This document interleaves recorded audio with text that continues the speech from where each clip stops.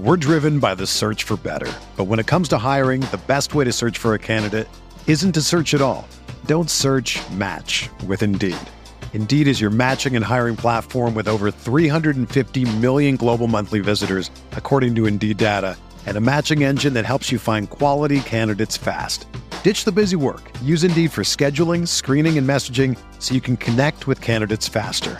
Leveraging over 140 million qualifications and preferences every day, Indeed's matching engine is constantly learning from your preferences, so the more you use Indeed, the better it gets. Join more than 3.5 million businesses worldwide that use Indeed to hire great talent fast. And listeners of this show will get a $75 sponsored job credit to get your jobs more visibility at Indeed.com/Blue Wire. Just go to Indeed.com/Blue Wire right now and support our show by saying that you heard about Indeed on this podcast. That's Indeed.com/Blue Wire. Terms and conditions apply. Need to hire? You need Indeed. Ladies and gents, boys and girls, good morning. Thursday, March the 9th, 2023. Hope you're all doing well. Chris Phillips here, your host of the Daily Crow of the Spurs Up Show. I see John Edward, Brendan, Cody. What's up? Also, those in the Big Cock Club Discord of the TDC Questions channel, the TDC Questions channel. Be sure your questions are answered there, guys. We are live. I know it's a little bit earlier than normal, running 10 to 12 instead of noon to 2. It's been a wacky week on the Daily Crow. But anyways, we press on. We press forward. And heck, maybe the wackiest thing of all, I'm sipping out of a Dog Dad coffee mug, which is a beauty, by the way.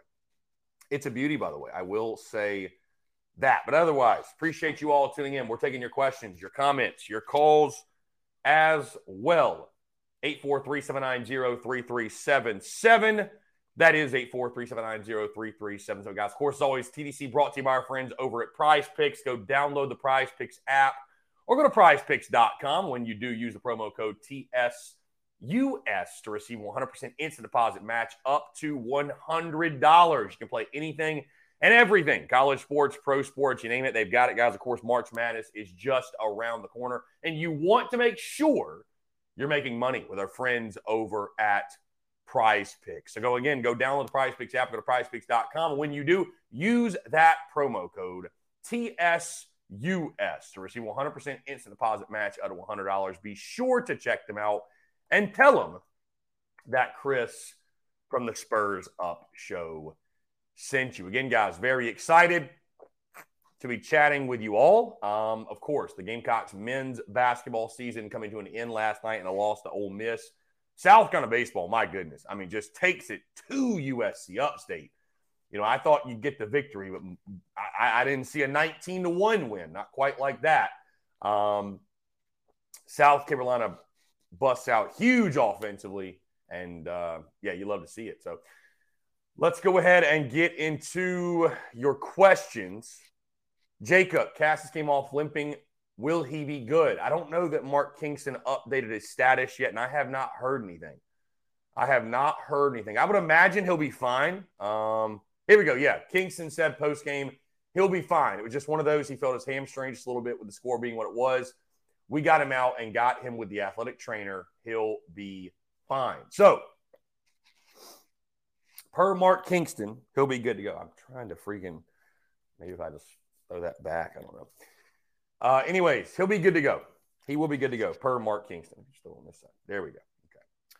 Okay. We also got, guys, J.C. Sherbert joining us at 10:15, coming up just shortly. So, and I'll be jumping on Inside the Gamecocks at noon. I'm really testing you guys' flexibility this week with all the changes and all the changes in location. It's been kind of nuts. Honestly, it's been kind of nuts. So I appreciate y'all again being flexible. Thank y'all so much for being flexible. Let's see. Trip Cromer, we're knocking the cover off the ball in baseball. However, a lot of strikeouts. Hope we fix that before we see SEC pitchers. Yeah, I mean, for sure, Trip, you need to be more productive in the sense of not striking out. But, I have no complaints with us offensively right now. I mean, what you're seeing, the way you're seeing us swing the stick, man, it's absolutely incredible. We're clicking in all phases right now offensively. I thought that, in the midweek, and I thought it was important in the non-conference. What did I say before the season? hitting 300 or better going into SEC play. And I felt like that was what you needed to do, right? That was what you needed to do.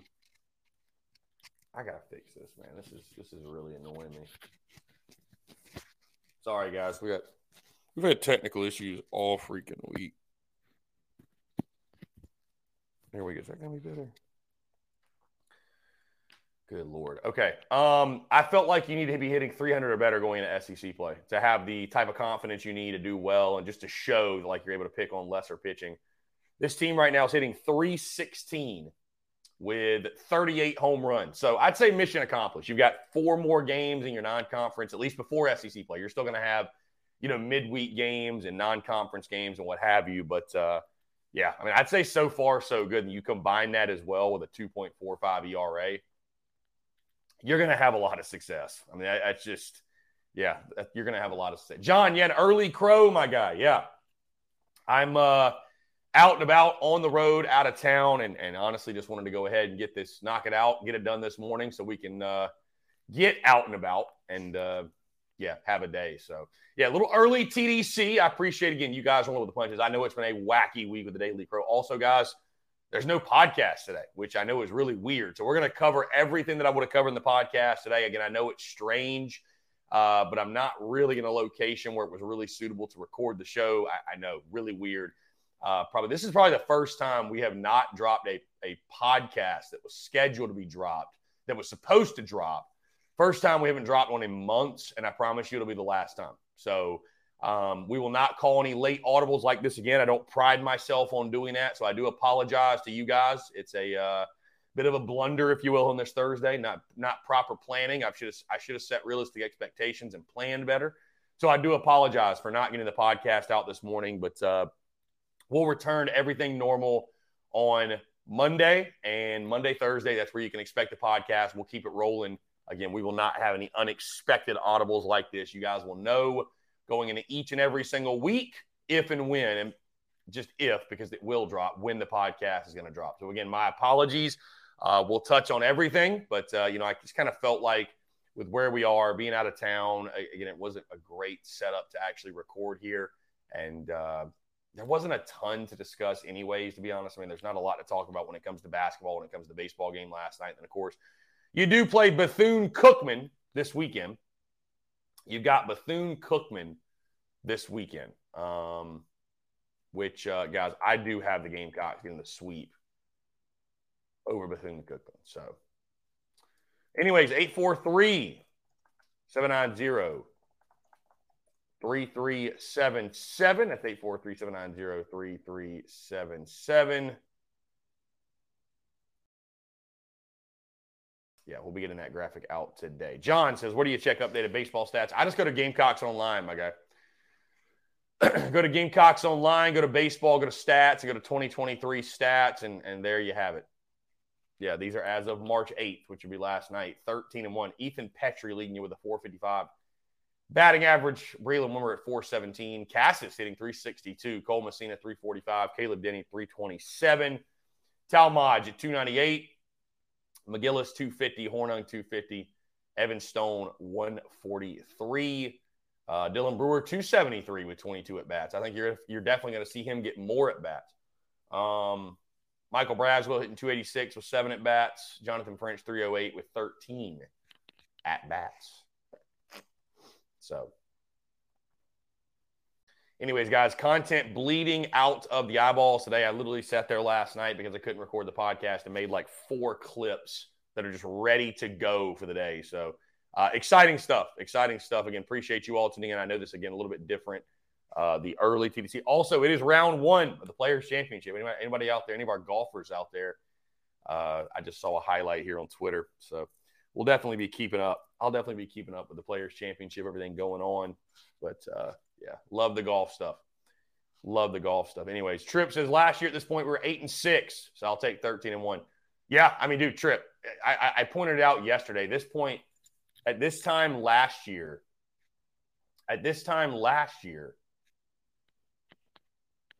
a year ago to the date last year, we lost to Xavier in the midweek. Xavier! So I'm sure we all remember that. I'm sure we do. I'm sure we all recall that loss to Xavier in that midweek game. So,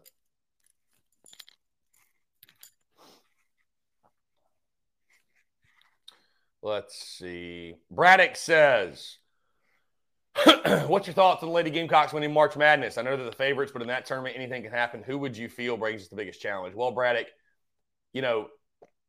I know you say that, and I'm not. You're not wrong. Anything can happen, but we're gonna win it all. I just don't. Who's your greatest challenge? Iowa, Stanford, maybe Maryland. South Carolina is minus 200 to win the national title. Like, those are crazy favorite odds. Minus 200. So I'll take the Gamecocks every day. I'll take the Gamecocks. I just don't. I don't see. Yeah, I don't see anybody taking them down. John Eber points out Meechie Johnson, Josh Gray, and Jacoby Wright are all coming back next year. Yeah, of course, guys. Gamecocks fall to Ole Miss last night. The attention immediately turns to who's back, who's not. What's the future of a guy like Gigi Jackson, who I think is obviously gone. Yeah, but those guys pointing out they'll be back. They'll be back next year. They'll be back. So really exciting stuff. You love to see it. You love to see it for sure. You love the fact they'll be back. And, it's interesting. I didn't have the feeling I thought I would have when this team lost last night that, just thank God it's over. I'm obviously happy from a standpoint of, we no longer have to endure the struggles that this team went through. But, year ones are always special for a team, even no matter how good or bad they are. And so this team, this Lamont Paris team, there was some good. If you're able to, if you're able to really take a step back and,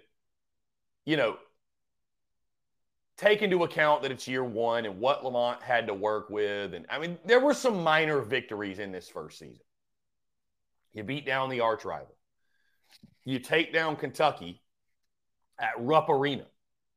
The growth and evolution of guys like Jacoby Wright, Josh Gray. I think we saw them evolve into better players, no doubt. No doubt. You beat Georgia at home in the SEC finale. It's always good to beat the Dogs. There were some moments that made this season special. There were some moments that made it special. Maybe the best moment, I don't know. Did Gigi Jackson's Instagram live video rank amongst the best moments of the season? Did that rank amongst the best moments of the season? What's funny is like the most notable storyline of this season was Gigi Jackson going live on Instagram after a loss and talking shit about TSUS a day later. So I don't know. That was one of the most notable storylines of the entire season. Yeah, Coach Ford, to your point, we didn't finish dead last. You know what I mean? We didn't finish dead last. So to your point there, we did not finish dead last. Yep. Could have been worse. Could have been worse. But, I think it'll be important to see some growth next year. And Lamont will have to hit the portal. Am I expecting anything crazy? We got a long way to go. Let's just see who he can go get. But I'm not expecting anything crazy, to be totally honest with you. I'm not expecting anything wild from Lamont in this program. So, but we'll see. I just, you got away with it in year one. It was a pass in year one, right? It was a complete pass in year one. But you're not going to get away with that forever, right? You're going to have to start showing some progress and winning some games. Bottom line, you're going to have to start showing some progress and winning some games, bottom line. Guys, we're getting J.C. Sherbert on the show in the next 2 minutes or so. Appreciate you all tuning in again. Thank you all so much for the flexibility this week. I know it's been kind of crazy, and it's the spring is kind of wild being on the road. Honestly, we're going to be on the road a lot this spring. I can tell you, I'm going on the first week of April, I'll be on a family beach trip. The second week of April, I'm going to Hilton Head. The final weekend, I'm going on a cruise for my sister's birthday. April's going to be nuts in its own self. Just kind of already what this month has been. I'm trying to think. I don't think I have anything planned the rest of the month of March. So we'll be good content-wise, but trying to balance some of the travels of the spring and doing the show and everything and staying as consistent as humanly possible. Because I pride myself on being consistent. So again, on these days where we don't have a podcast for whatever reason, or like tomorrow we don't have TDC, thank you all so much for your understanding, for continuing to show love and support the show. Thank you. I sincerely mean it. Thank you. Thank you so much. Travie, do you think there's a remote possibility GG stays? I mean, Travie, is there a remote possibility? Maybe. Do I think it's going to happen? No. I'd be absolutely shocked to see GG Jackson back in Columbia. He came to South Carolina literally to make the jump and go pro. And I mean, all things considered, man, I know there's plenty of fans out there. There's plenty of couch coaches that think he's not worth a damn, but he is. And he played good basketball this year. I mean, he had a lot of good games against quality competition. I mean, he was damn near, it felt like every single SEC game, he was damn near scoring 20 points. I know he had some where, he didn't perform his best, but I think GG Jackson's a really good player. And they look at more so in the draft anyways, guys, the upside and the projectability. And he's just got it, man. He's got it. He's got it. So I'd be shocked if he's back next year. I'd be absolutely floored. Leonard Matthews, does he transfer or go pro? Leonard, he's not transferring. He's not transferring. I don't know why you didn't ask that, but he's not transferring. He's not transferring, my guy. He's not entering the portal. He literally came to South Carolina to be able to hit the draft. That being said, guys, let's go ahead and get him in here. Of course, he joins us every single Thursday, but like I said, we're calling the audible today. And again, let me say thank you all so much for your flexibility, for your understanding. As we've kind of had a crazy week on the road, out and about. But either way, looking forward to it. Really excited. We chat with him every single Thursday, normally at 1:15 today. At 10:15, my good friend JC Sherwood of Inside the Gamecocks, the Big Spur. JC, what's going on, my friend? And let me say to you, thank you so much for being flexible with your schedule. How's it going? Oh yeah, anytime. It's not a problem. I'm usually clear this hour anyway because I'm getting ready for the show, and not a bad deal to kind of get it kicked off right here with you and get ready to rock and roll today. So I'm happy to be here. Yeah, man, absolutely. Again, I appreciate it. Let's start with basketball. Gamecock season officially ends last night against Ole Miss. Admittedly, JC, my attention was much more so on the baseball game than the basketball game, but certainly kept an eye on it. But I feel like now. We knew year zero, you could call it year one of Lamont Paris, that, it's all about more so looking forward to next year now and who's coming back, who's not. I thought it was really encouraging that Meechie Johnson, Josh Gray, Jacoby Wright, they're all announced that they will return next season. So I think some solid pieces to build around. And, of course, a lot of fans have questions about GG Jackson. I think JC, I'd be shocked if he's back. I'd be shocked if he's back. Your overall thoughts on, if you have any thoughts on the game last night? I thought it was a really competitive game, back and forth game. Obviously, these two teams, split during the regular season. You sort of got what you expected. Lamont Paris pointed out in the post game. They just had one more run than we did. Anything that jumped out to you from that game at Bridgestone Arena? And then just, overall thoughts on what's next. I think the obvious answer is building out the roster through the portal, through the recruiting. But just overall thoughts on where we sit today in regards to the men's basketball program. Well, I mean, it was a season about like people expected. I think there was when G finally committed and enrolled, maybe there was some hope there that he could carry this team to a little bit better than what it was, but he wasn't ready to do that. Showed a lot of potential this year, but he's a 17-year-old, 18-year-old kid. And unfortunately, the rest of the guys were inconsistent. They did deal with some injuries. Ibra Diba early in the year, and then also, he was gone after the first practice. And he was kind of supposed to be their wing guy. And then he was transferred from Coastal Carolina. And then Chico Carter, who did score some, was banged up down the stretch. So this is a very shorthanded team. At the same time, am I going to sit here and say that Lamont Paris in year one maximized this group and all they got to do is add talent? No, I think I think he kind of grew with the team a little bit this year, first year at this level. So I don't know. I think that I'd like to see what he could do with a little bit better roster. And I think it's up to him to go figure that out and target guys that he can get and come in and raise the level. You mentioned the guys coming back. I think that's extremely positive. If you have Michi and Jacoby, who got a lot better this year, and then Josh Gray, who I think if I could open up his head and just pour in a gallon of aggression, I would, because he can still be very, very good. Now, he got the rebounding part of it this year. I think they need him to score some more. To me, I'm excited to see what he can do if he takes another step. Same with Miji Johnson, who has not played a full season of basketball until this year in quite a while.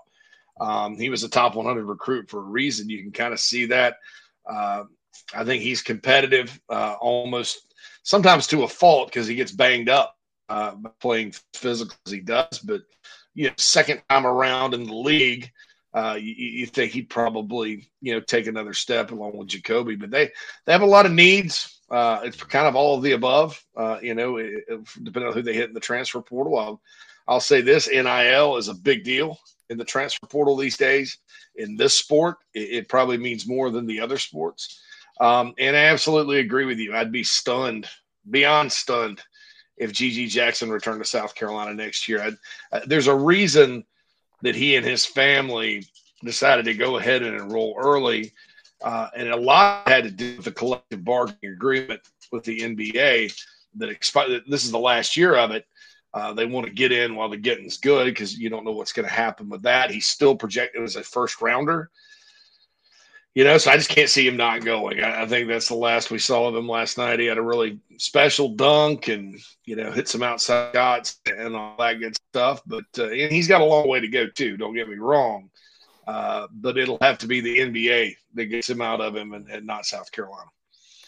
JC, we pride ourselves on talking way too early predictions, if you will, for college football. Why not college basketball? When you look at, it's so hard to project year 2 of Lamont Paris because we don't even know what the team's going to look like, right? They've literally got to go out and build a roster.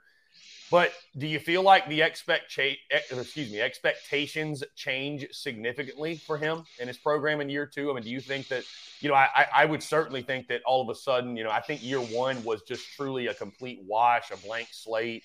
Let's just see how you do. I think people are going to start to expect a little bit more winning, and I know year 2 is kind of immediate, but I just, I don't think another, 4 or 5 win SEC season is going to quite cut it.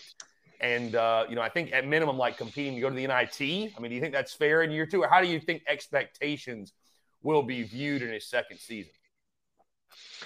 Yeah, and a lot of it depends on who they get. But obviously, once you get past year 1, it's the onus is more on the coach. You could say, all right, it's a year 1. You inherited a bad situation.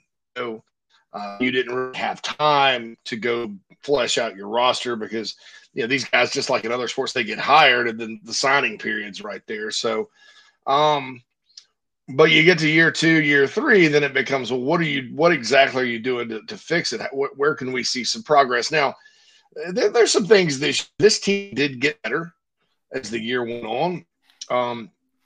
I'll also say this. I think that you have to be careful really putting too much stock into it because teams that played defense this year, they did not get better against. Tennessee, who's probably one of the best defense teams in the country under Barnes year in and year out, slaughtered them twice. Texas A&M plays great defense under Buzz Williams, beat him by 40. I just don't. That kind of thing has to change. Because in college basketball, you're going to run into teams that guard.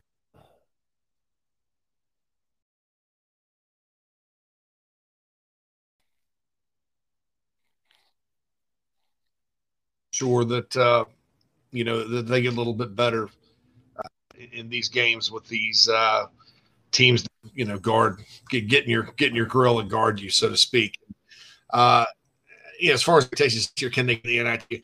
I don't know. I think a lot of people, if they got back to like where Frank Martin's final, whatever the teams besides the pandemic team after the Final Four did, if you get back to that, competitive in the league, I think people would be happy. And if you really think about it, Chris, they had a lot of close losses that could have gone either way.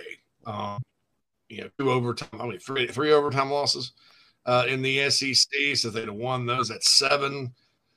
Frank's team after the Final Four, I think, went 7-11 in the league. But the ugly losses, the things like getting blown out by 3 mid-majors in Charleston over Thanksgiving is not going to cut it, and waxed at home by 40 by anybody's not going to cut it. I think outside of Kentucky, Gamecock fans are not going to accept that, but with some of these other schools. So, yeah, I don't know. I like the fact there's 3 guys. Those 3 guys are coming back, but you got 13 on a roster. So let's see who else they can go get. Yeah. JC, switching over to the Diamond, and what a weekend it was. The best rivalry in all of college baseball delivers yet again, and an emotional weekend, a jam-packed action weekend for sure. And South Carolina takes 2 of 3 from Clem Sucks. Obviously, the game Friday, a tough one at Doug Kingsmore Stadium. A game that really had just felt like the Tigers' night from literally the first pitch when they hit the first pitch from Will Sanders over the left field fence to take the early lead. But Gamecocks bounced back in a big way. I'll be honest, JC, about the 5th inning Saturday, I would have told you we were probably dead, and South Carolina refused in the 6th, 7th, 8th, some big home runs from guys like Carson Hornung, Cole Messina, and then, of course, Sunday, I think we all felt confident at Founders Park, your home field, of course, and the advantage you had on the mound that the Gamecocks were going to get the job done and complete the series victory. But, I'll be honest, JC, and not really trying to obviously pat myself on the back, but, in a weekend where so many thought it was just going to be an easy sweep for the Gamecocks, I really felt like it was going to play out the way it did, and it did. And thankfully, South Carolina was on the right side of it. Just your overall thoughts on South Carolina's performance, taking 2 of 3. And then, of course, this week in the midweek, the Gamecocks. The Cocks are officially hot, JC, the way they're swinging the bat right now and taking care of their business. But the rivalry series, your overall thoughts on the weekend that was, and just South Carolina taking care of their business, winning 2 of 3. Yeah, you and Jamie Bradford, my co-host, actually both called that. And I said sweep, but I said I didn't think they would play the Friday night game this weekend. I thought the forecast was ominous for a while, and it was nasty until then it cleared up like it does sometimes, and they got it in. I think losing to Clemson like that in that first game was a good thing. Baseball's not an undefeated sport.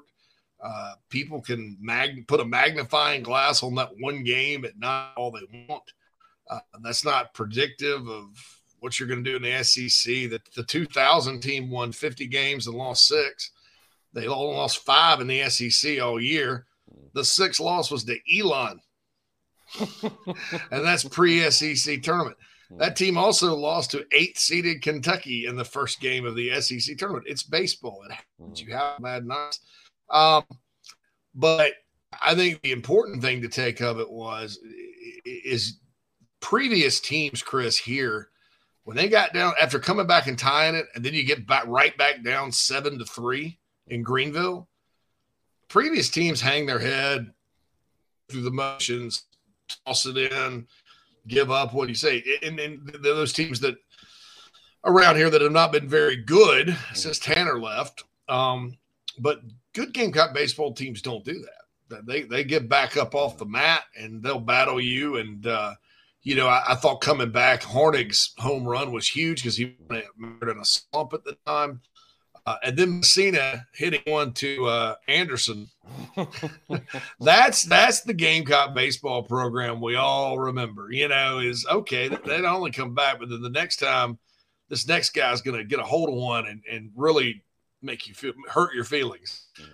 And then Sunday, man, if the wind hadn't been what it was at Founders Park, the Gamecocks may have won like 13-14-1. Because there were several balls that could have left the yard. I had the wind been a little different. So, I think that's cool. Since they got down 7-3 to Clemson, they've outscored their opponents 42-5.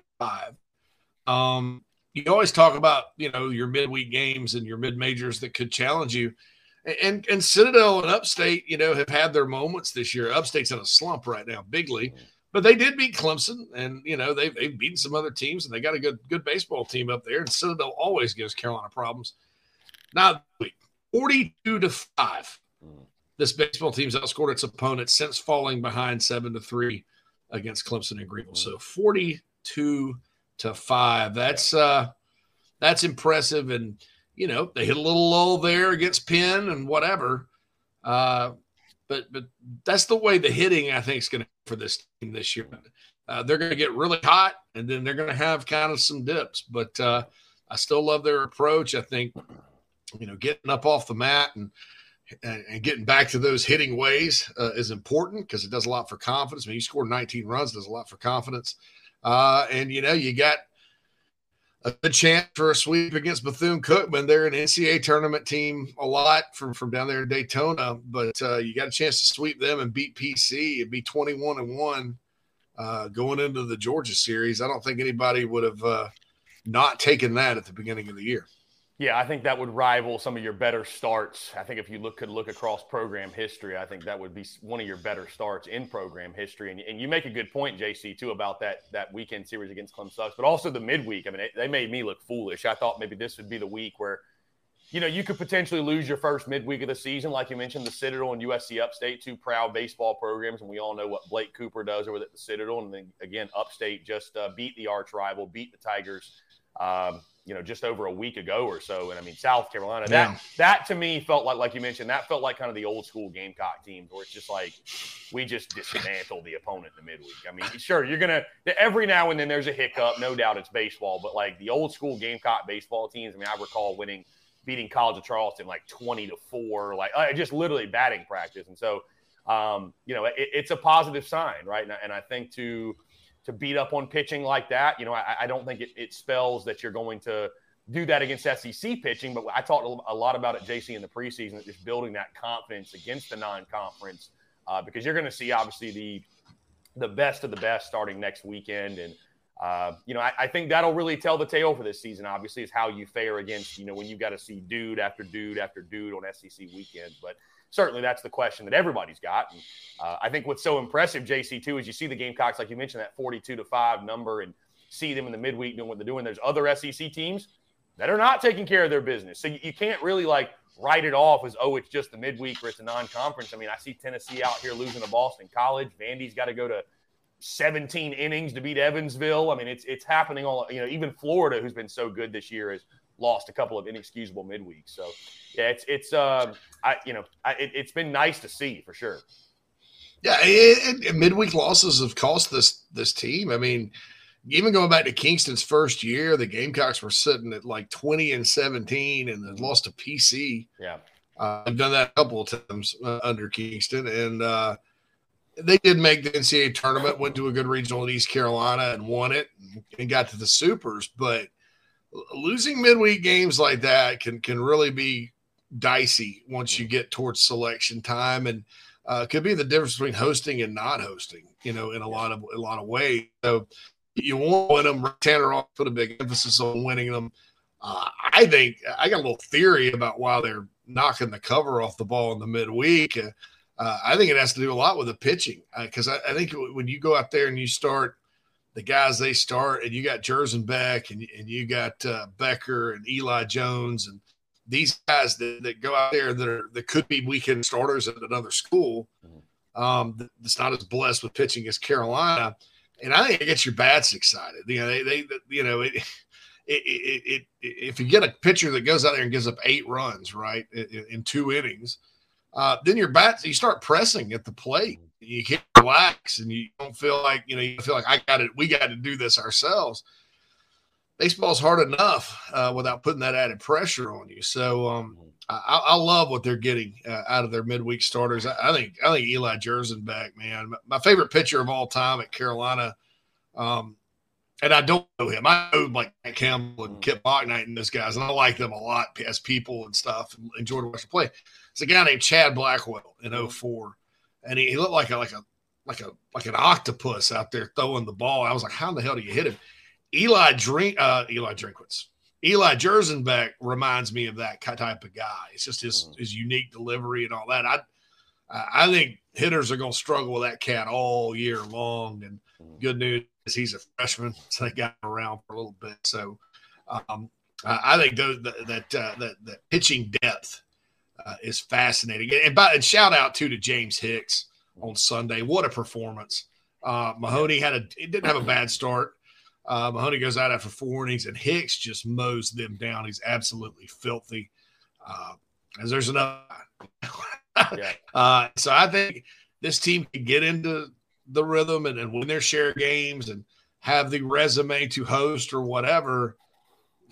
You get any opponent at Founders Park in the postseason with that pitching staff, and as long as they're not in a terrible slump like they have been, like 2016 Supers against Oklahoma State, and then the regionals 2 years ago. As long as they don't get a slump like that, this team could definitely make a run. But they just got to keep winning and keep doing the things they're doing, and not let one loss lead to another, because they will lose again. Fans, don't panic. Now I'll admit, I'm glad nobody saw my cell phone around the 6th, 7th inning on Saturday. I was a little bit like, but they turned it around, and I probably overreacted a little bit on that. But don't overreact when they will lose a game again. But right now it certainly looks great. Yeah, I mean, trust me, I was the same way Saturday. I thought we were dead. I didn't see it happening, and sure enough, again, they proved us all wrong, and thank goodness they did. And again, the beautiful thing about baseball, like you mentioned, JC, is you're going to lose. It's inevitable. You're going to have some rough weekends in SEC play, but the beauty is you have the opportunity to bounce back. That is a beautiful thing about the game of baseball, and certainly that'll be the case this year. JC, I definitely want to touch on the football side of things, because by the time we chat next week, believe it or not, spring ball will be underway as the Gamecocks hit the practice field for their first practice next Tuesday, March the 14th. Shane Beamer, of course, speaking to the media. I think that was on Friday, if I recall correctly. Either way, in the last couple of days, spoke to the media. Kept it pretty simple, kept it pretty basic, nothing earth-shattering as you would expect. I'll just ask you, because, again, I feel like our own excitement that we create or that we feel is probably more than you actually get out of spring practice. We're not necessarily there. The spring game is a glorified scrimmage. But I'll ask you this. Any storylines that stand out to you as we approach the start of spring practice? Any storylines that stand out that you were looking for as the Gamecocks hit the practice field? Yeah, and I'll give you a couple that may not be as obvious. I mean, obviously, when you talk about concerns, running back is a concern. I think that most people are wondering, how do you replace Jalen Brooks' production and Josh Van's production? Those two combined were awfully solid, especially down the stretch last year. Who's going to play tight end? And I think there's an answer there that they got through the portal. I think it's going to be Trey Knox and Simon, and then Elksness will be your blocker. But everybody kind of knows that. I'm fascinated, Chris, by who's going to play offensive tackle. And I think Lonnie Teasley could go a number of different ways with this, because they have the Sidney Fugar kid from Western Illinois, and everybody's seen his workout video pictures. 6'5", 322, and built like a refrigerator. I mean, this guy, there's nothing, that doesn't scream, absolute monster with him. I've seen his film. He can play really well at that level. How's he going to do against the SEC and the quickness and all that? So that's one question.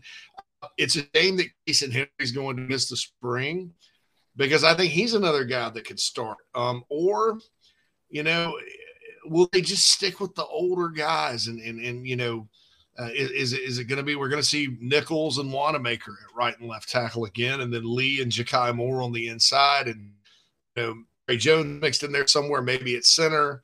And then Nick Gargiulo, now he is healthy. And I hear and believe that's a guy they absolutely believe will start at center. And so is maybe he the guy, and then, Trey Jones, maybe Ja'Kai slides back out to tackle. I don't know. I think that it's going to be an interesting decision or an interesting competition if the newcomers like Fugar and Gargiulo are ready to play and are better than what they have.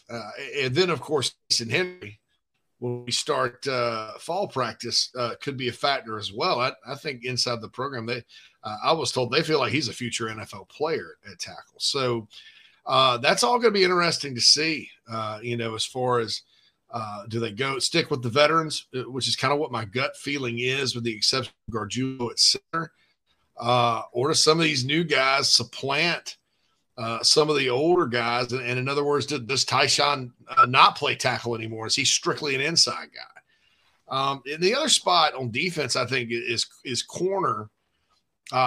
If I had to project a depth chart right now, I'd say O'Donnell Fortune and Marcellus Dial are going to be your two corners. But, and this is another thing, another guy that's missing, Anthony Rose, probably would have had something to say about that. So number one, if those are going to be your guys, how good are they going to be? And I think as long as they both take a step, and O'Donnell Fortune, I know he had the 100-yard pickoff, 100-yard pick six in the bowl game, but in talking to people inside the program during bowl practice week, the whole buzz was about O'Donnell Fortune. So it didn't really come as a surprise to me, because he had done it in practice and gotten better and all. Behind them, is it going to be a guy like Emory Floyd? Are they going to play Nelson at nickel, or are they going to play him at corner? Is Kawan Banks a nickel, or is he a corner? Because Kawan Banks, is not that big, but he's got great hips and good coverage skills. Do they slide, someone in for safety to the nickel? Is Nick Emenwore? Now, one thing I do know, Emenwore and DQ Smith are not moving to linebacker. There's been some speculation about that simply because they're both big and everybody hates on the linebackers around here. But I was told absolutely no way that's happening. So those are going to be safeties, but one could be a nickel, one could be back. I mean, so the secondary is very, very interesting as well. Just sort of like, the last few years, they have a lot of bodies back there, a lot of names. Just kind of have to figure out where everybody's playing. And, I think that's probably one of the hardest things to figure out, because Torian Gray and Clayton White always kind of have a surprise back there for us. Oh, well, this guy's now this. And it usually works out. So I'm watching that side of the ball, the back end on that side of the ball pretty closely. JC, going to be a lot of fun, obviously, to follow along. And Tuesday it'll get going, and the buzz is already electric around South Carolina football and counting down to the 2023 season. And certainly we'll get an appetizer, if you will, to that with spring practice getting underway. JC Shurburtt of Inside the Gamecocks. JC, I'll let you get to it. I know you guys have your show upcoming at 11, and I'll be joining you guys right after we get done here at noon. Again, thank you for being flexible with the schedule and everything, and looking forward to chatting with you guys. Always appreciate the great conversation. Hey, no problem. Looking forward to talking to you second hour this week, and thanks for having me. Yes, sir. We'll talk soon. Appreciate you, JC. Great stuff as always with JC Shurburtt. Guys, we are going to jump into a quick break. On the other side, hey, phone lines are open. I want to hear from you, your questions, your comments, your calls, and more. You're tuned in to the Daily Crow.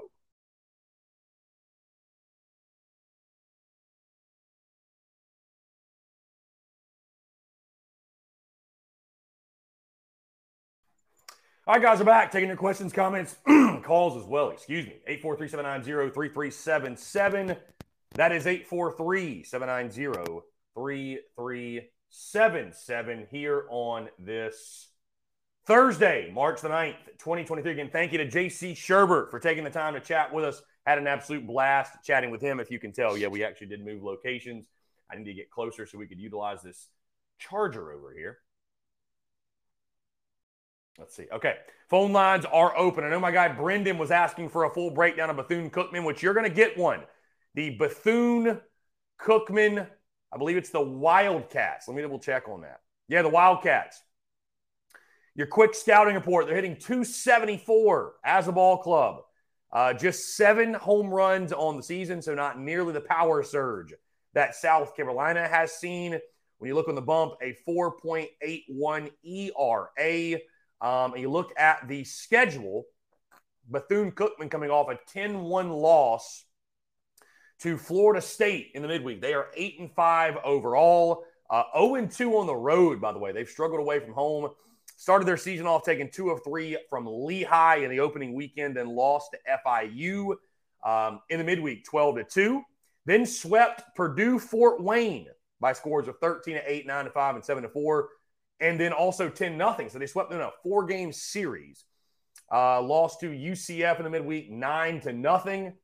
and then took 2 of 3 from Longwood last weekend. Lost the first game 9-5, won games 2 and 3, 14-2, 9-0, and then, of course, lost to FSU 10-1. So South Carolina, I mean, against better competition, they've scored 1 run, 0 runs, 2 runs. The Gamecocks should have a great opportunity for the pitching to shine yet again, and I think we're all obviously expecting the series sweep for obvious reasons. Anyways, 843-790-3377. Appreciate you guys being flexible. I will be jumping on Inside the Gamecocks right after this show ends at noon. Obviously, being out and about on the road, the craziness, whatever, just thought, hey, let's move the show up.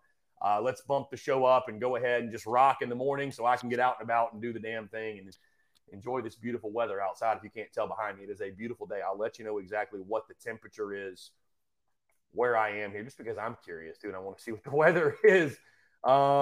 Let's see. Okay. High of 80 today, 86 tomorrow, 83 Saturday, and 88 on Sunday. Love that. Love that. Love that for me, truly.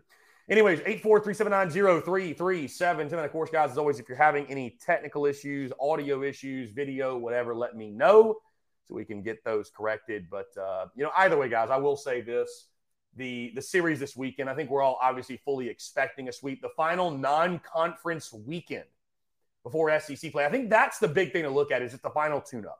The final tune-up for the Yardcocks, right? Offensively, you're pitching to be sharp, solidifying roles, all that good stuff. It's the final weekend to do that and take care of that business. So I think the Gamecocks will have no problem with it. I think the Gamecocks will have no problem.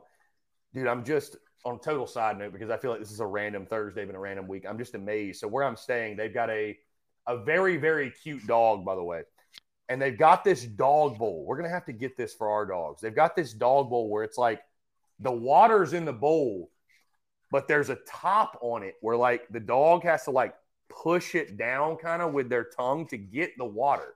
So it doesn't look like a full bowl. I don't know if that makes any sense. Hey, puppy. I don't know if that makes any sense what I'm talking about. Oh my God. This is another reason I moved here. This dog is so needy. So this dog, guys, go. You got it.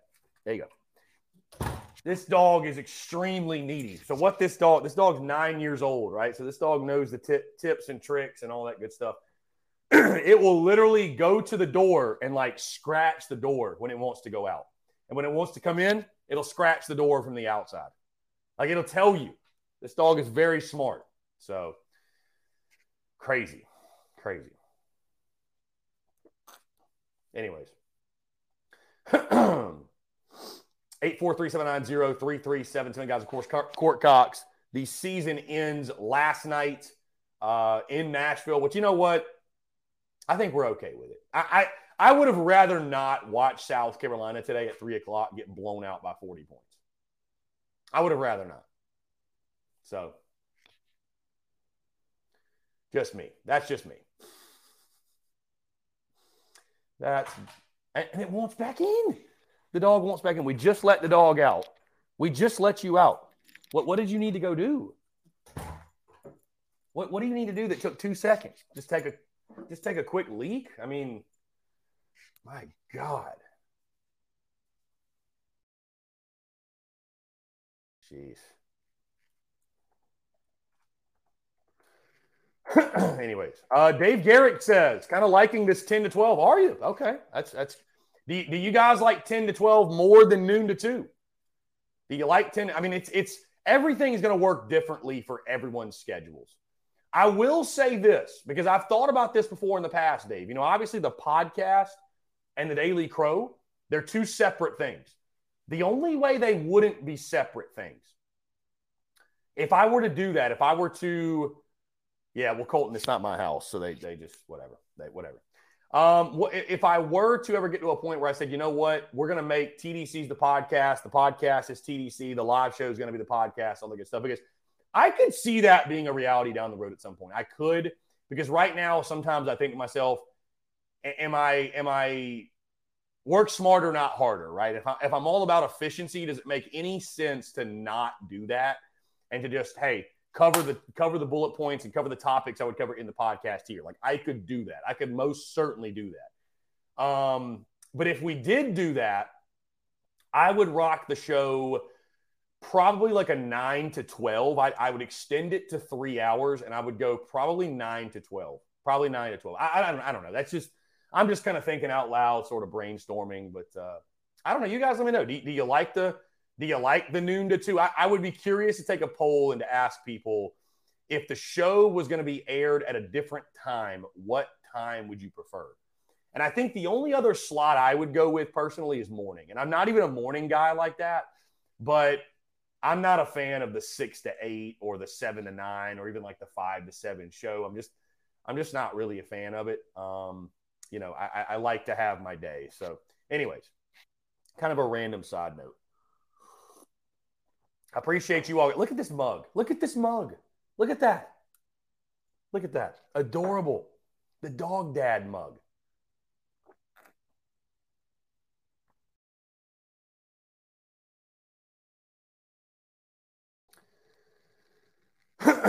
Anyways, let's see. Big wash. We got some nice young pieces to build on. It wasn't a bad season in year one of a new coach. We're also bringing a few nice pieces in. I mean, for sure. I think bringing guys back like Michi Johnson, Josh Gray, Jacoby Wright, those are certainly pieces that you can build around. There's no doubt. Those are certainly pieces that I think returning, we saw the evolution of a Jacoby Wright. We saw the evolution of a Josh Gray this season. And so, bringing those guys back, I think it'll lay a great foundation. Now, you obviously need to go to the portal and get some quality guys. There's no question. You got to go to the portal and get some quality guys, but we'll see what they can do there. I mean, that's what it's going to come down to for Lamont Paris, is taking advantage of the transfer portal. Gad says 12 to 2. Okay. It's just something fun to talk about, Gad. It's something fun to think about. 12 to 2, he says. 12 to 2. Guys, I am picking the sweep, by the way, this weekend. I haven't dropped the graphic yet, but I think the Gamecocks will take down Bethune-Cookman in a sweep. And so, like J.C. Sherbert mentioned, We're driven by the search for better. But when it comes to hiring, the best way to search for a candidate isn't to search at all. Don't search, match with Indeed. Indeed is your matching and hiring platform with over 350 million global monthly visitors, according to Indeed data, and a matching engine that helps you find quality candidates fast. Ditch the busy work. Use Indeed for scheduling, screening, and messaging so you can connect with candidates faster. Leveraging over 140 million qualifications and preferences every day, Indeed's matching engine is constantly learning from your preferences, so the more you use Indeed, the better it gets. Join more than 3.5 million businesses worldwide that use Indeed to hire great talent fast. And listeners of this show will get a $75 sponsored job credit to get your jobs more visibility at Indeed.com/Blue Wire. Just go to Indeed.com/Blue Wire right now and support our show by saying that you heard about Indeed on this podcast. That's Indeed.com/Blue Wire. Terms and conditions apply. Need to hire? You need Indeed. Did you know a 2018 study showed half of prenatal vitamins tested had unacceptable levels of heavy metals? I'm Kat, mother of 3 and founder of Ritual. When I was 4 months pregnant, I couldn't find a prenatal I could trust, so I created my own. Ours is made traceable, third-party tested for heavy metals, and recently earned the Purity Award from the Clean Label Project. But don't just take my word for it. Get 25% off at ritual.com/podcast. South Carolina has a chance to start 21-1. 21-1. Crazy, man. Crazy. That would be an incredible start. Incredible start.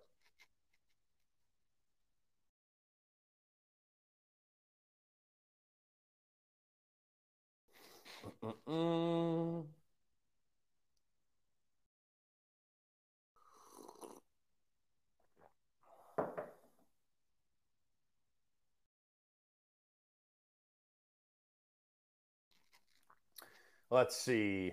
Cody Gaskins, I don't care about what time, just don't end the podcast. I know, Cody, we've got a serious morning crew that would be devastated if that podcast did not drop at 5 a.m. So I'm probably not going to do it, Cody. I'm always kind of playing around with that idea, but I just can't do it. I can't do it. Let's jump to the phone lines here. Skyland, what's up, man? How you doing? I'm doing well. How are you? Good. Great win last night. I think we'll win.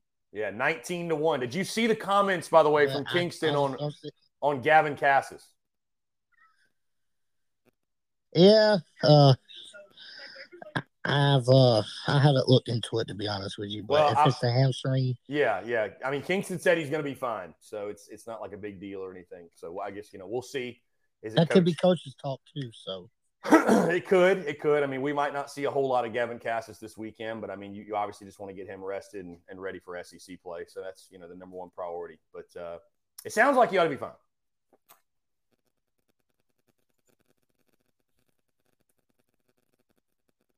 Skyland, you there, my guy? I think we might have lost Skyland. See if we can get Skyland to give us a call back. I think also the phone line here might be glitching on us a little bit. Give me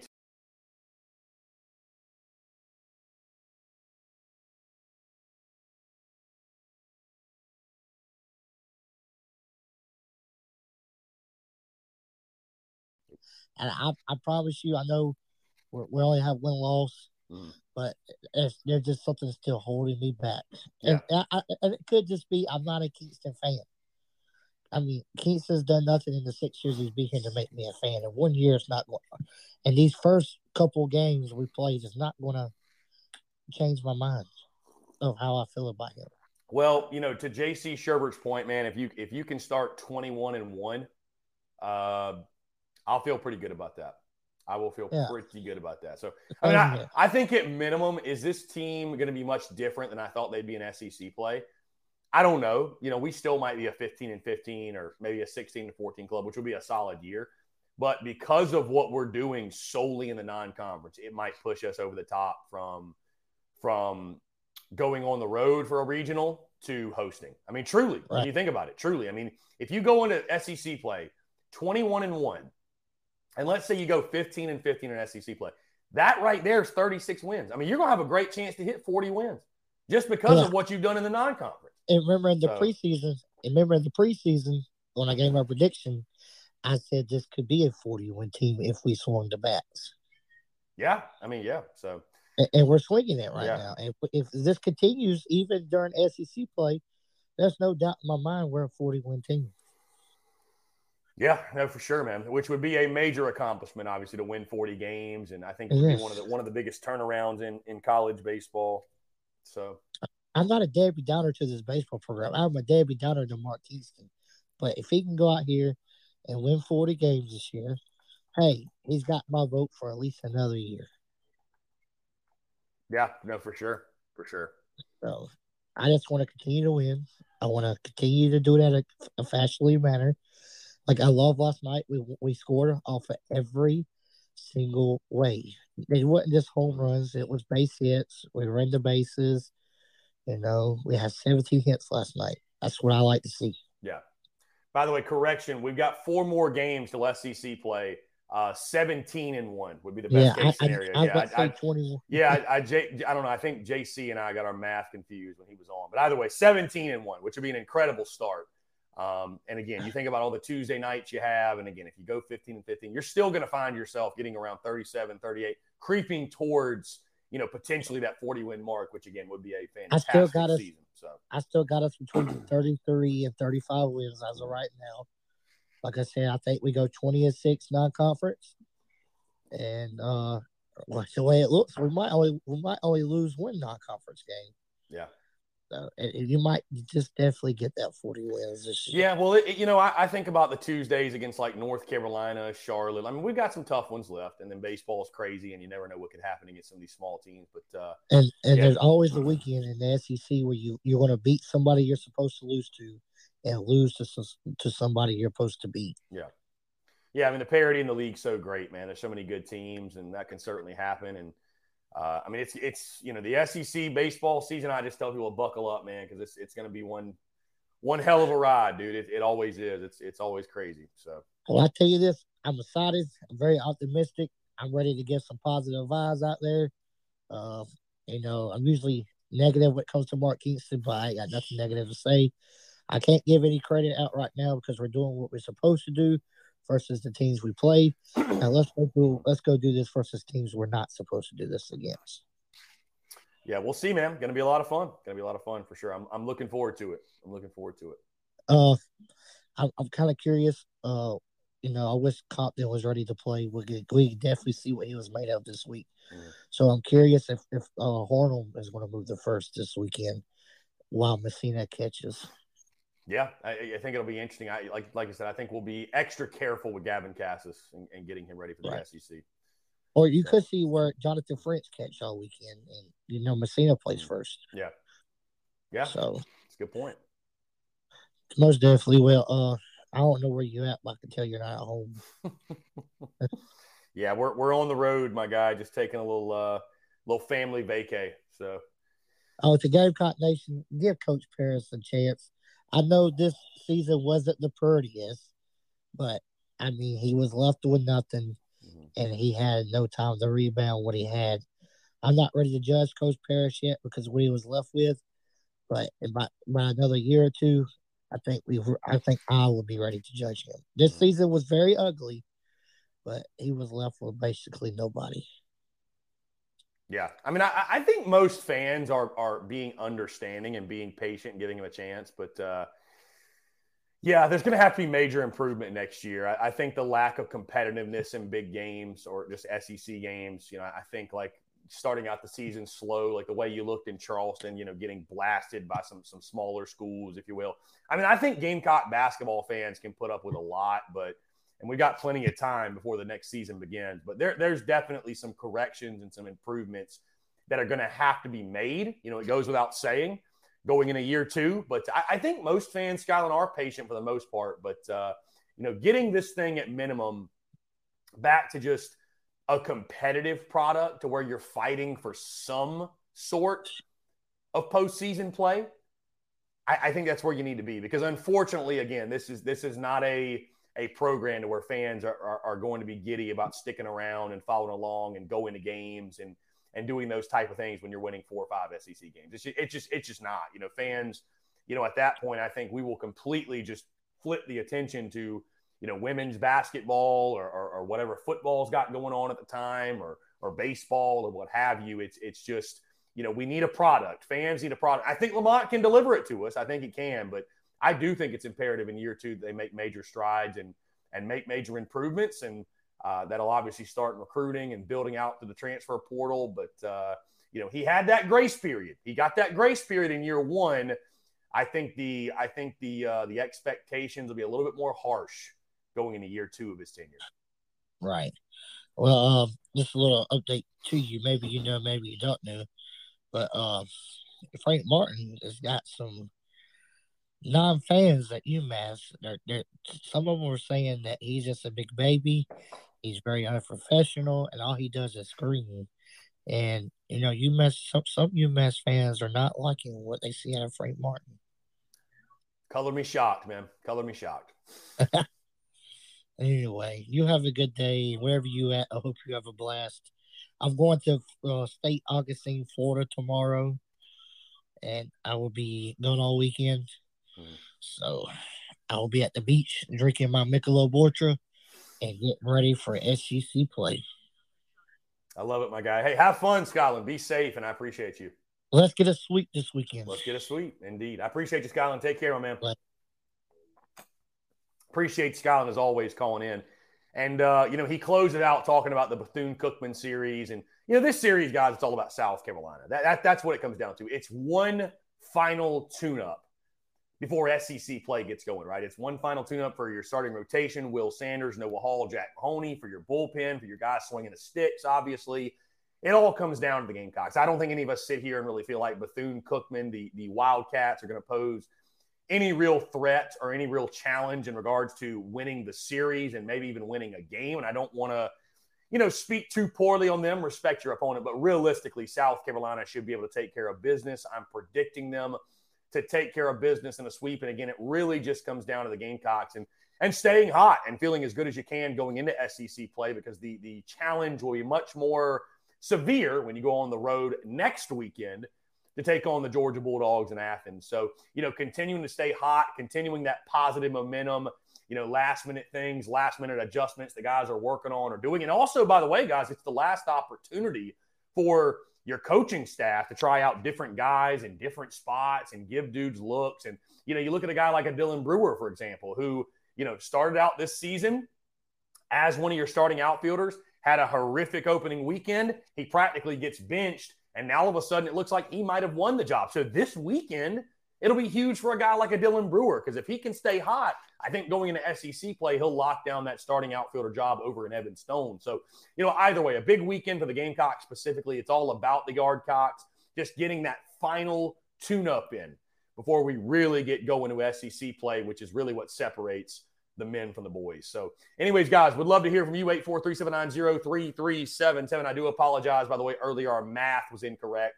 It's not 21-1 going into SEC play. It's 17-1 if you win your next 4. Guys, we'll go ahead and jump into another break. On the other side, I want to continue to hear from you. More of your questions, comments, calls, and more. You're tuned in to the Daily Crow.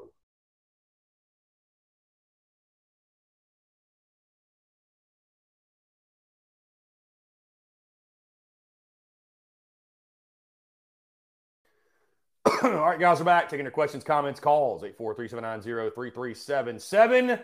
That is 843-790-3377 here on this Thursday. Justin, what's going on, my friend? Appreciate you tuning in. He said, we sure beat the mess out of USC Upstate. Yeah, that was a good old-fashioned butt whooping. That was a butt whooping. Ryan, heard the dog ball comment. We were given one of those, and the mold super fast. They mold super fast, or at least the one we did. If you don't wash them every day or two. Well, these are not mine, so I'm sure they take care of them. It's called Levels Pet, I think. I'm trying to look at the logo on the side. I mean, they look cool, so I don't know. I'm sure they take care of it, but and it looks clean, looks sanitary, but I don't know. I've just never seen something like that before. I don't know. Very interesting. People will go the distance when they're dog parents, right? Just go all out for the pups, which they deserve it. They deserve it. Go all out with the pups. Either way, 843-790-3377. Guys, appreciate you all tuning in as the dog comes over, and I'm sure, here we go. Watch this. Watch this. What do you want? Good puppy. You're beautiful. Pretty girl. Mm-hmm. I wish I could show you, but this dog's a little – oh. There it is. See, it's just like, let me out. Let me out. Why do you need to go out so often? Like this dog needs a doggy door, straight up. Like if you need to go out that often, just can't decide. Dog can't decide what it wants to do. Frank, 177 days till football. Love it.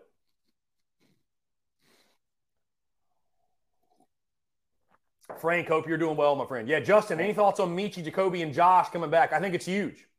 Justin, I think it's huge. I think it's a great foundation, right? When we start to turn our attention to year 2 of Lamont Paris, getting back Michi Johnson, Jacoby Wright, and Josh Gray are massive, especially when you think about the growth and the evolution of Jacoby and Josh's game. Also, Michi, we all know about him. He was a lethal shooter for you this year.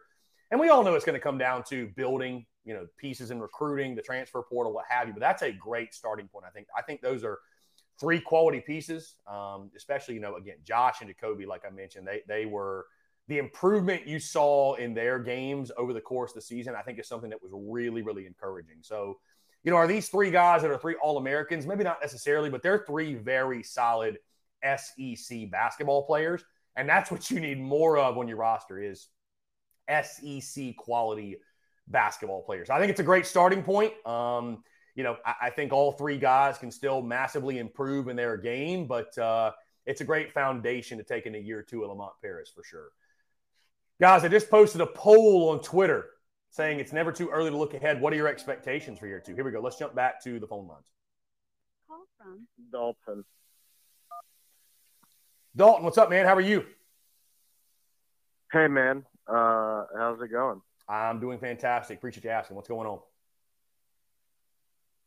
Well, I just wanted to let you know after last night, I've seen enough. I have now put $50 on a future for South Carolina to win the College World Series. So I love it. I love it. Why If- not? Go ahead and book the flights. Book the flights to Omaha, my guy. if I hit it, it'll be 100 G's, and 100 that'll be enough to 100 G's, baby. 100 G's. Wow. Well, no, I think it would be 50. So it would be 50 G's if you risk 50.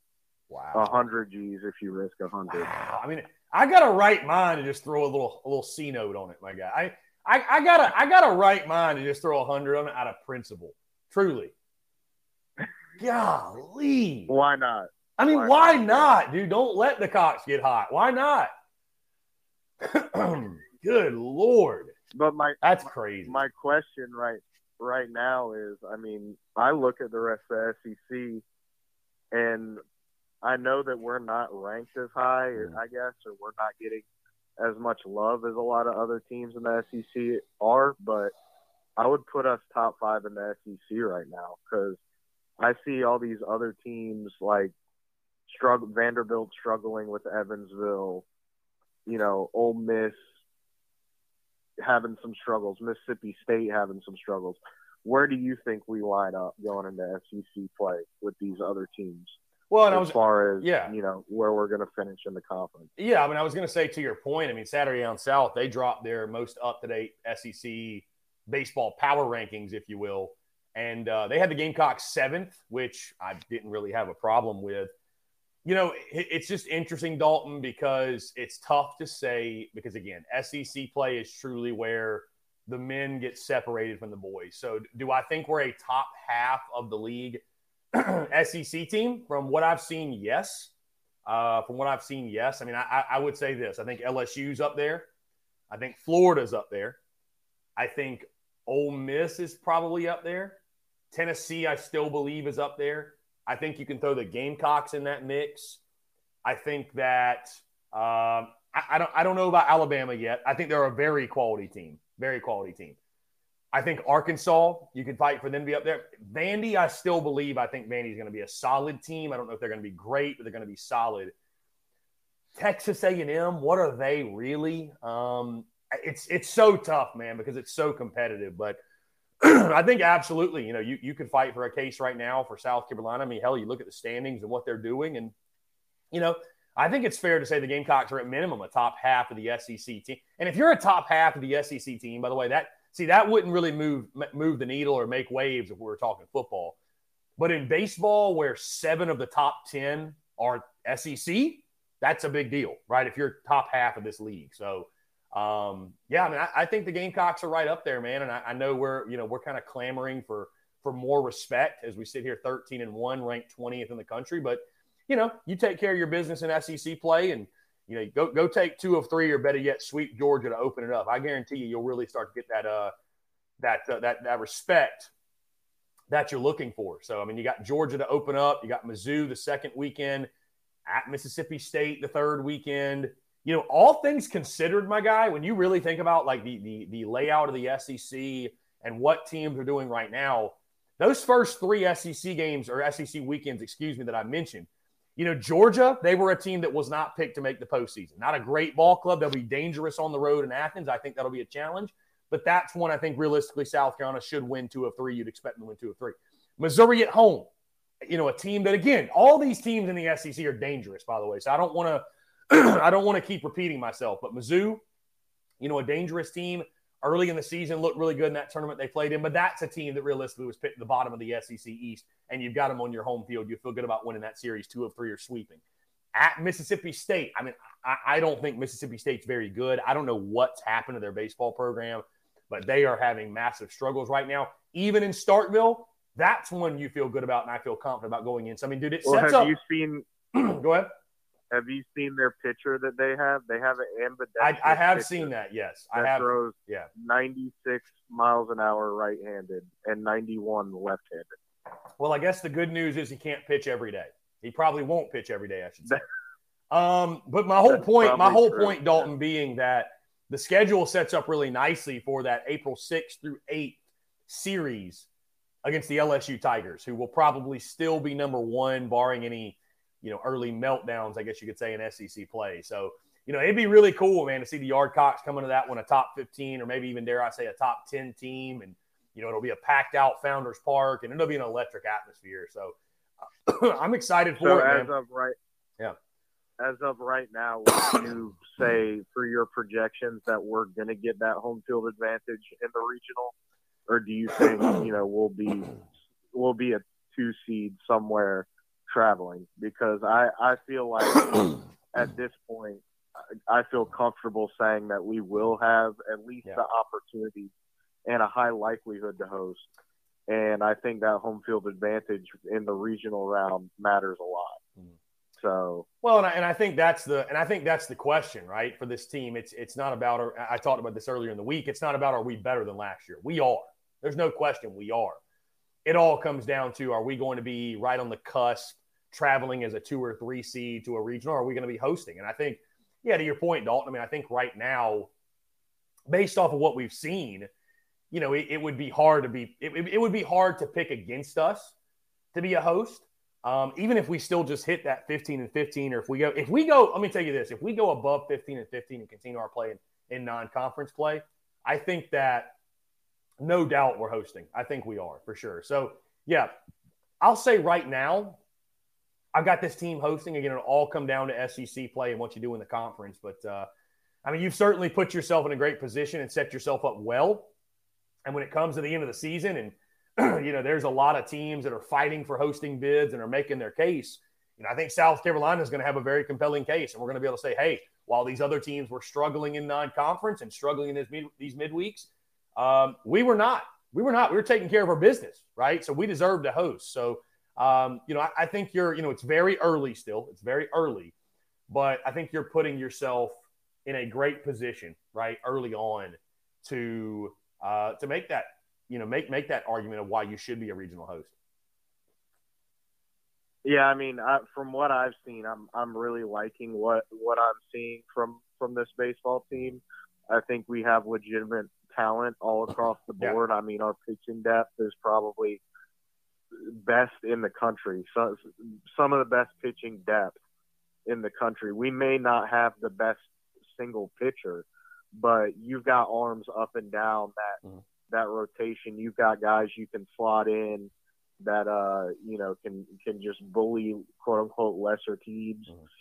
Guys coming out of the bullpen that are elite MLB level pitchers or high level college pitchers. So I think really the pitching is going to be the strength, and as long as we can continue to produce at the plate the way that we have, I think our basically, there's nothing that's going to stop us from winning the College World Series in June. Obviously, a long way to go, but seeing as I now have a future on the Gamecocks, I'm hoping that they can pay off my student debt here. So I love it. That's kind of where I'm. Hey, I love the confidence, Dalton, and obviously from we'll keep our fingers crossed because we all love to see nothing more, obviously, but for your bet specifically. Are you – all right, let me ask you this. Are you throwing any action on – and I know the odds are not great in the sense of value, but are you throwing any action on Dawn Staley's team minus 200 to win the national title? Honestly, the value just isn't there for a future for me. Like, I do think we're going to win the national title, but at minus 200, it's like, why would you even place that? As far as futures, especially in baseball, it's like you could literally pick any top level team in the SEC. Last year we saw Ole Miss get in as one of the last teams in the tournament and win the entire thing. So, at plus 100,000 value, you're getting 50 G's if it hits off of $50. Yeah. There's no reason not to pick the Gamecocks. Speaking Dalton specifically on the gambling side, to your point, you could probably throw a $50 bet on the top 6 SEC teams. And because if one hits, you make your money back. You know what I mean? Like, you're going to make that money back if you do that. Just, right. Yeah. You could technically, and then Yeah, I mean the SEC's loaded. You look at the Omaha field for the last 5-6 years. Pretty much every team's been a team out of the SEC. So I think you've got a pretty good shot. And the Gamecocks, I mean, we're looking good. Maybe not as good as LSU or some of these other teams that were highly touted that got these hot name prospects, in the portal. But I think, come June, we're going to have a legitimate shot to get there. And what a turnaround that would be for Mark Kingston to miss the tournament 1 year and then win the whole thing the next. So, yeah, I'm hoping for it. Yeah, no, I do. Dude, listen, I hope that 15 years from now, we're talking about, Mark Kingston and, how he's he proved to be the next Ray Tanner. I would much rather win than change coaches. I can tell you that right now. By the way, just looking at the odds, and I might have to bring you on, Dalton, as like our full-time gambling guy. I mean, you look truly, these are the top SEC teams in their odds. This is via DraftKings, by the way. So wherever you got your number for Carolina, kudos to you, because what I'm seeing here at DraftKings, okay, you got Tennessee plus 650, LSU plus 700. These are just top SEC teams.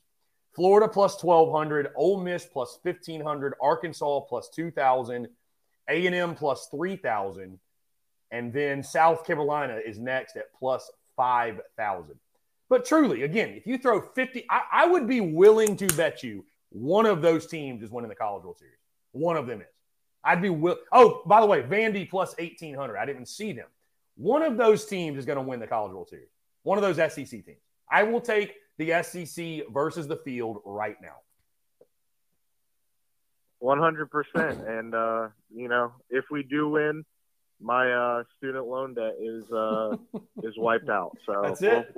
We'll just hope that that happens for me. Yes. So yes, absolutely. Pull for the Yardcocks to pay off Dalton's student loan debt. Big fact. Exactly. We need it. Yes, we need that. Yes, we need it over here. We need it. But yeah, I just wanted to give my 2 cents about the baseball season so far, and obviously, we've got a lot tougher teams ahead of us. But you look at what we're doing, and you look at what the rest of the SEC is doing, and I don't know if there's that much of a gap as what the odds makers and what the media would have us believe here. So yeah. We'll just have to see what happens. For sure. That's going to be a lot of fun, Dalton. It's going to be a lot of fun, as it always is in SEC play. I appreciate the call, my guy. Fingers crossed that the bet hits. Yeah. You have a good one. Yeah, man, Dalton, you too. Appreciate you. Great stuff from our friend Dalton. $50 to win 50,000. Good Lord. My goodness. Anyways, guys, 843-790-3377. Thank you so much for rolling with the punches. I know today's been kind of crazy with no podcast actually dropping this morning due to us being on the road.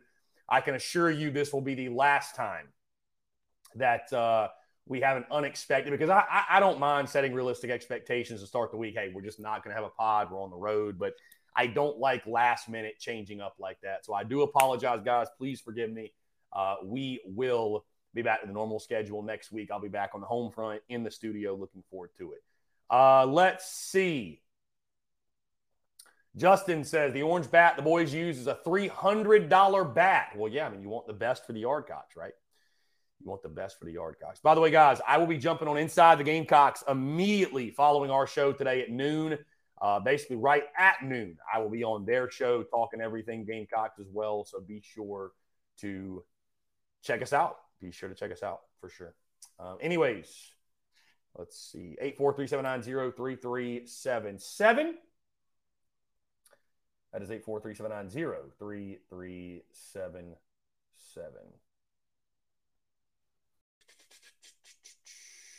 Stephen Boyle Jr., what's up, my friend? Hey, you're not late, my guy. You're right on time. I'm early today, you could argue. I'm early today. So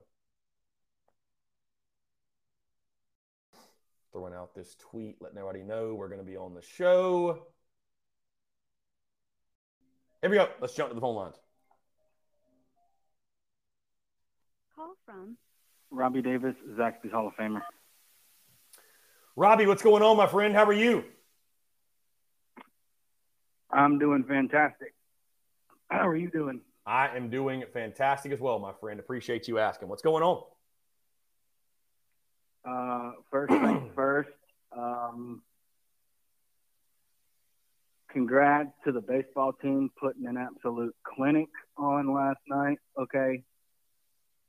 Because I told Marianara last night, I was like, what we're doing to them, we need to go to church tomorrow and just apologize to God for the butt whooping that we gave USC Upstate last night.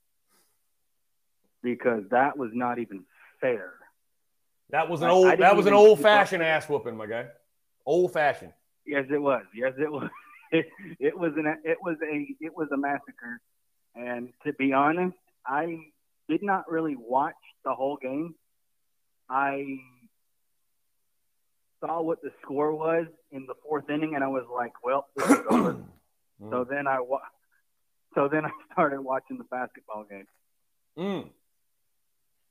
So I was like, "Okay, so this baseball game is over. So I'm going to just flip over to the basketball game and see how it goes." And to be honest, we played better than what I thought we were going to play. And I think the pieces that we have coming back for next year are going to be very important pieces for sure. I mean, they showed that the pieces that we have coming back have showed this year that at times they can play some ball, and we just got to get the right pieces to put around those guys in order for us to do better next season. Yeah, I mean, I like the guys you're bringing back, Robbie. I mean, obviously you need to go out to the portal and add some quality guys. You know, sure. Lamont Paris. Speaking on that, you know, Lamont Paris, I think at some point during a call-in show, he told Derek Scott that, you know, he sort of wished they hit the portal harder and, you know, utilize the portal. And it's kind of like that need not be the case again. Like, you need to go out and to utilize the portal, hit it as hard as you can, and look for every SEC caliber basketball player and say, hey, you're going to have a chance. You're going to play here. You're going to play. You're probably going to start. Yeah. You're going to get great minutes. You're going to play in the SEC. Why not? So, you know, I think that's where this team is going to be built is through the portal. And so we'll see what they can do. But, yeah, it's going to be very interesting. You know, year one, Lamont Paris, hey, you get the pass, right? It's year one. Year two now, I think, is when you need to start seeing some of those improvements, no doubt. For sure. And one thing that, and I'm saying this with like all sports, right? It's already been proven that if you don't attack the portal and get guys out of the portal, you might not have a good year. Because you might go into the portal and find a gym, okay?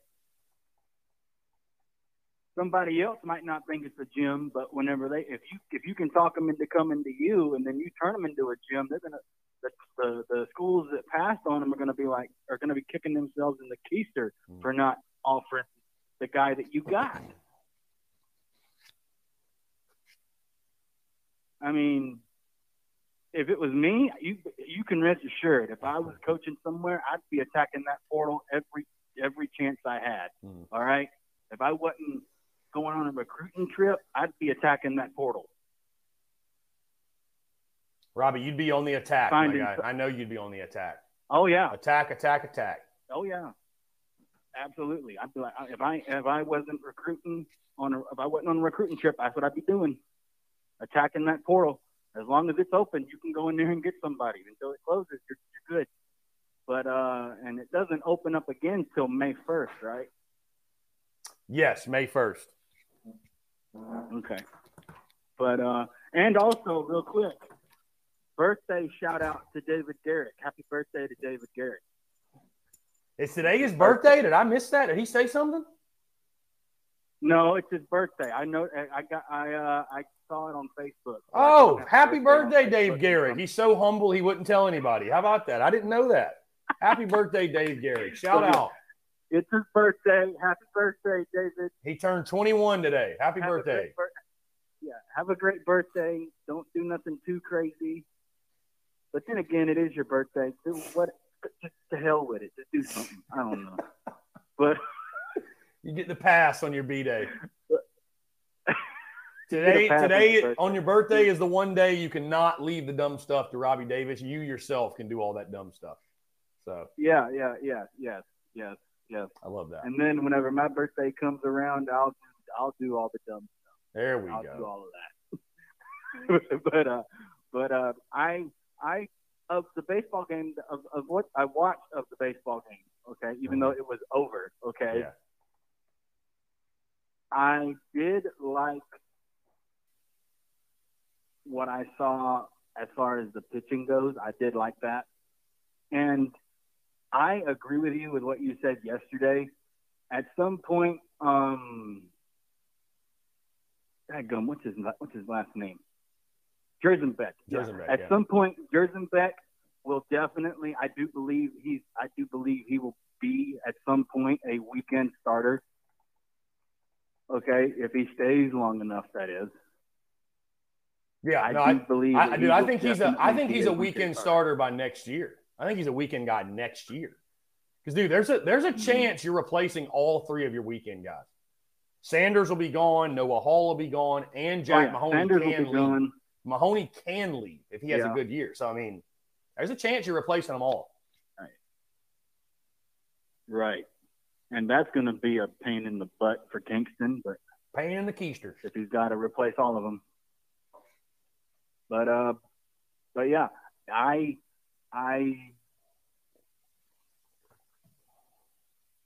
definitely think that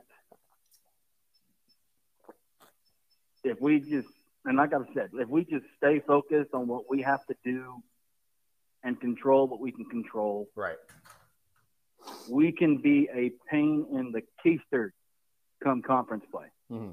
But also, we got to keep in mind that the level of competition ramps up in a couple of weeks whenever we travel to Athens. Right. No, for sure. I mean, it'll step up immensely when you go to Athens and take on Georgia. It'll be the step up in competition. So right. Mm-hmm. So whenever we get into conference play, we're going to really see what this pitching staff can do. Mm-hmm. I do believe that we have the pitching staff to win some conference series. But the real question is, are the bats going to stay alive long enough for us to get to the point to where we are winning conference series more times than not? Yeah, I mean, I think we all agree it'll come down to the bats, right? I think the pitching's going to be there. I think the pitching will, will stay consistent. Are you going to have some rough outings? I mean, it happens, right? It happens to everybody. But right. I think the pitching will be consistent. It'll all come down to the stick. So, bottom line in the SEC, right. It's just about finding ways to win.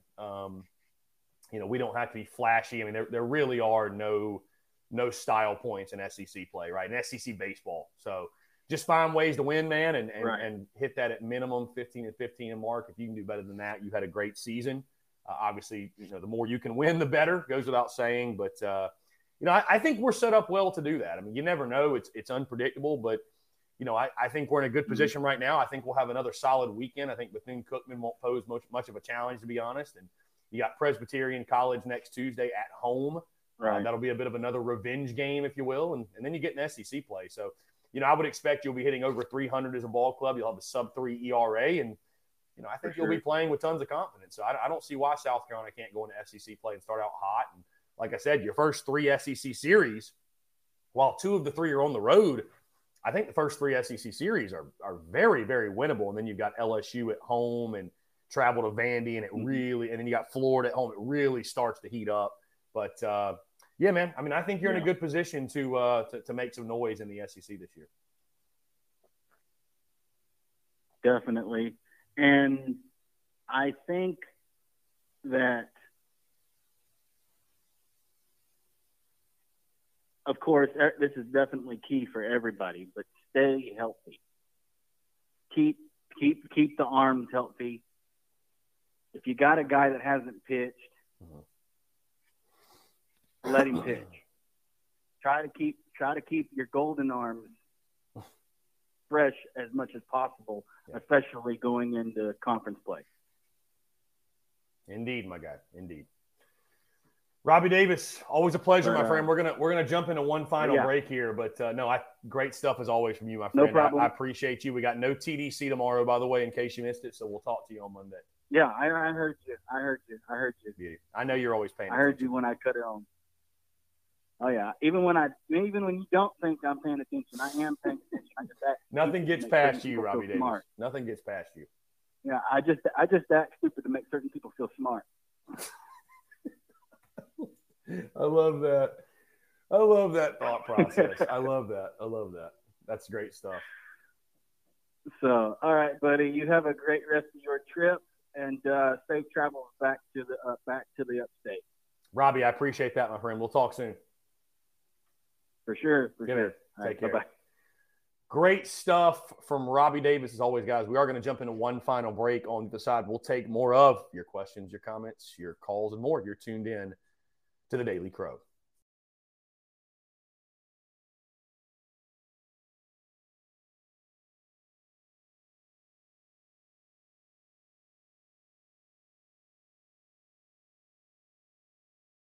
All right, guys, we're back. Final 10 minutes or so here in the Daily Crow, taking your questions, comments, calls. As you just saw on the last slide, 2 weeks to the date, the 2023 TSUS Spring Tour will begin. We'll go across the state to all the different Carolina Ale House locations throughout the month of March and April. We'll start in Columbia, South Carolina at the Ale House location in Harbison. Really looking forward to getting back out and meeting you guys, mingling, interacting, selling merch, all that good stuff. And, of course, we'll be watching Gamecocks baseball as well, as a lot of these dates, or at least a couple I know, will cross over with a South Carolina baseball game. The first one will not. Gamecocks will take on Mizzou that weekend in Columbia. But the second date, we'll watch South Carolina take on Mississippi State. I believe that will be in Greenville when we're at that location. The following Thursday, Gamecocks will take on LSU. So it'll be a lot of fun, kind of a crossover watch party, meet and greet, if you will. But looking forward to the TSUS Spring Tour. We had so much success with those last year in the summer tour. Felt like it was a no-brainer to do a spring tour as well. Again, appreciate you guys tuning in to the show. 843-790-3377. We got just a couple of minutes left. Again, guys, Bethune-Cookman, the Wildcats, South Carolina. It's all about the Gamecocks this weekend. I would tell you key player of the weekend, I'll say Dylan Brewer. I actually think Dylan Brewer is the key player of this weekend, simply put, because you look across the diamond and the position battles, right, going into SEC play, and, of course, this being your final tune-up before you get into conference play, guys are fighting for jobs, and certainly Dylan Brewer is one of them in the outfield, right? You open up the season as one of your starting outfielders, if you will, and has a really, really tough weekend against UMass Lowell, and we didn't see much of Dylan Brewer after that, and I wasn't sure how many more opportunities he would get after going, I believe it was 0 for 8 with 4 strikeouts against UMass Lowell in that season-opening series. But you've seen him come along of late, right? And you're looking for offense in that 8-hole, 9-hole. Evan Stone has struggled swinging the bat. For Dylan Brewer, I think what's so key for him, if he can have a big weekend, I think you'll see the former Clem Sucks product take hold of that starting outfield spot. And I think you'll see him get that opportunity going into SEC play. So it's a really big weekend for Dylan Brewer. I think he's the player to watch for me. I think he's the key player for the weekend just because of what is on the line for him, going most importantly into SEC play. So again, guys, really, really exciting stuff. I think the Gamecocks, I've got them sweeping, of course. I don't think there should be much of a problem in regards to that. But, yeah, should be a fun weekend at the Art. And the first 7 o'clock Friday night game, by the way, Gamecocks will take on Bethune-Cookman at 7 tomorrow night at Founders Park. And you look at the schedule for the weekend, it'll be 7 o'clock tomorrow night, 4 o'clock on Saturday, and then 1:30 on Sunday. Looking forward to it. Going to be a lot of fun. Anyways, guys, let's see. Of course, the basketball season is officially over. The SEC tournament taking place right now, but South Carolina has been knocked out, and I'm sure many of you are relieved. Many of you probably relieved that is the case. I'm surprised the SEC hasn't posted like a schedule today. They have not posted any sort of schedule. Here we go. It'll get going at 1 o'clock. Mississippi State takes on Florida. All these games, of course, on the SEC Network. Mississippi State, Florida at 1 o'clock, all times Eastern time, by the way. Ole Miss, who beat the Gamecocks, will have to deal with Tennessee at 3 o'clock. Arkansas and Auburn at 7 o'clock, and then LSU and Vandy tonight at 9 o'clock Eastern. Bama, A&M, Kentucky, and Mizzou wait in the quarterfinal rounds. They will take on the winners of those games tomorrow in the SEC tournament. So March Madness just around the corner. Of course, guys, also Sunday is Selection Sunday for women's basketball. And, of course, we know the Gamecocks are going to be the number 1 overall seed.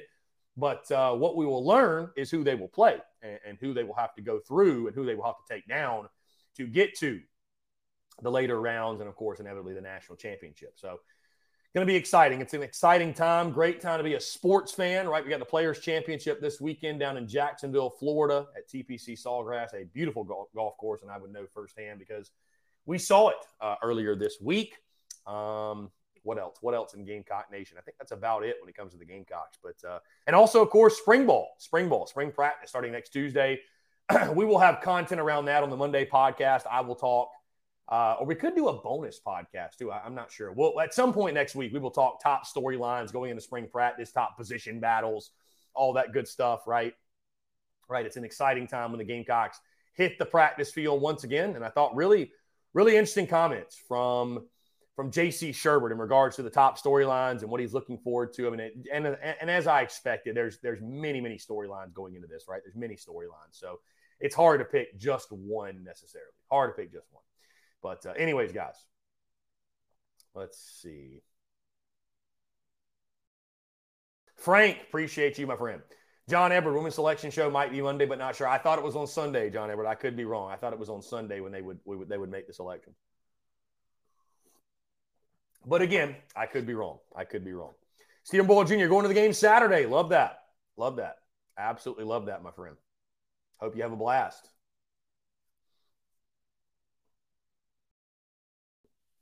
Hope you have a blast.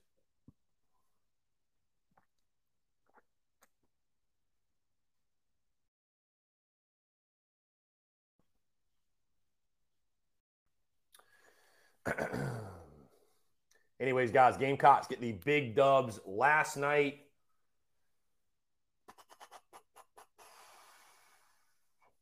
Or excuse me, the big dub last night against USC Upstate. Really, really great stuff. Trying to see. Let's see here.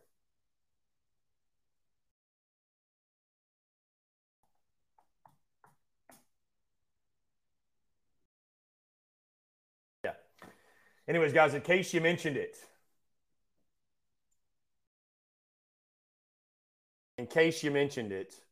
Or in case you missed it, I should say. No TDC tomorrow. Of course, we are on the road with the family, so no Daily Crow tomorrow. We'll be back after it on Monday. But, of course, content bleeding out the eyeballs. We've got tons of content lined up for you.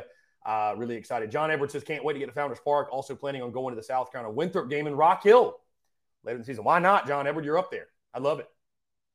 Why not? You're up there. So why not? That'll be a fun one. Yeah, I like Winthrop's ballpark. I actually played there when I played baseball, and obviously it's changed a little bit since I played, but it's a beautiful ballpark up there in Rock Hill. Yeah, and Winthrop normally has a pretty solid, program. So, excited to see what, what they do. So.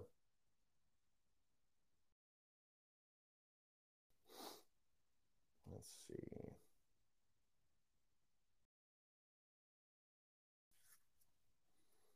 Glad to hear that Gavin Cass's injury last night was not serious. Yeah, that's definitely a guy you need going into SEC play, no doubt. Guys, we'll go ahead and call it early since I'm jumping on Inside the Gamecocks right at noon in just over 2 minutes or so. So, guys, again, thank y'all so much. Appreciate y'all. Stay tuned to all the content bleeding out of the eyeballs, of course. And thank y'all so much this week. I know this has been a wacky week, by the way, with some of the technical difficulties and just the the change-ups in schedule and stuff like that, change up in content. But you guys continue to roll with the punches and show love and support. And I truly cannot say thank you enough. So sincerely, thank you.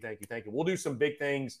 We'll make up for it next week. Maybe next weekend we'll do the live stream watch-alongs for the South Carolina-Georgia series. I think that actually could be a really, really cool thing. So just stay tuned for that. The more I think about it, the more I think I would actually like to do that. So just stay tuned for it all. You guys know, again, content bleeding out the eyeballs, always, and forever for sure. Again, appreciate you all tuning in. Thank you all so much, guys. Hey, have a great rest of your Thursday. Have a great weekend as well. And we will talk to you all on Monday. Everyone is talking about magnesium. It's all you hear about. But why? What do we know about magnesium? Well, magnesium is the number one mineral that 75% of Americans are deficient in. If you are a woman over 35, magnesium will help you rediscover balance, energy, and vitality. Magnesium supports more than 300 enzymatic reactions in your body, including those involved in hormonal balance. From functional medicine doctors to mental well-being and female hormone experts, we all know that magnesium is the one mineral to improve all aspects of well-being and health. But which one? Magnesium Breakthrough from Bioptimizers, the trusted choice recommended by leading experts with 7 best-absorbed forms of magnesium to ensure your body receives the support it needs for overall well-being. Go to bioptimizers.com/balance today and use code BALANCE10 for 10% off. Support your journey to wellness at bioptimizers.com/balance. Magnesium Breakthrough from Bioptimizers, your foundation to optimal health and vitality.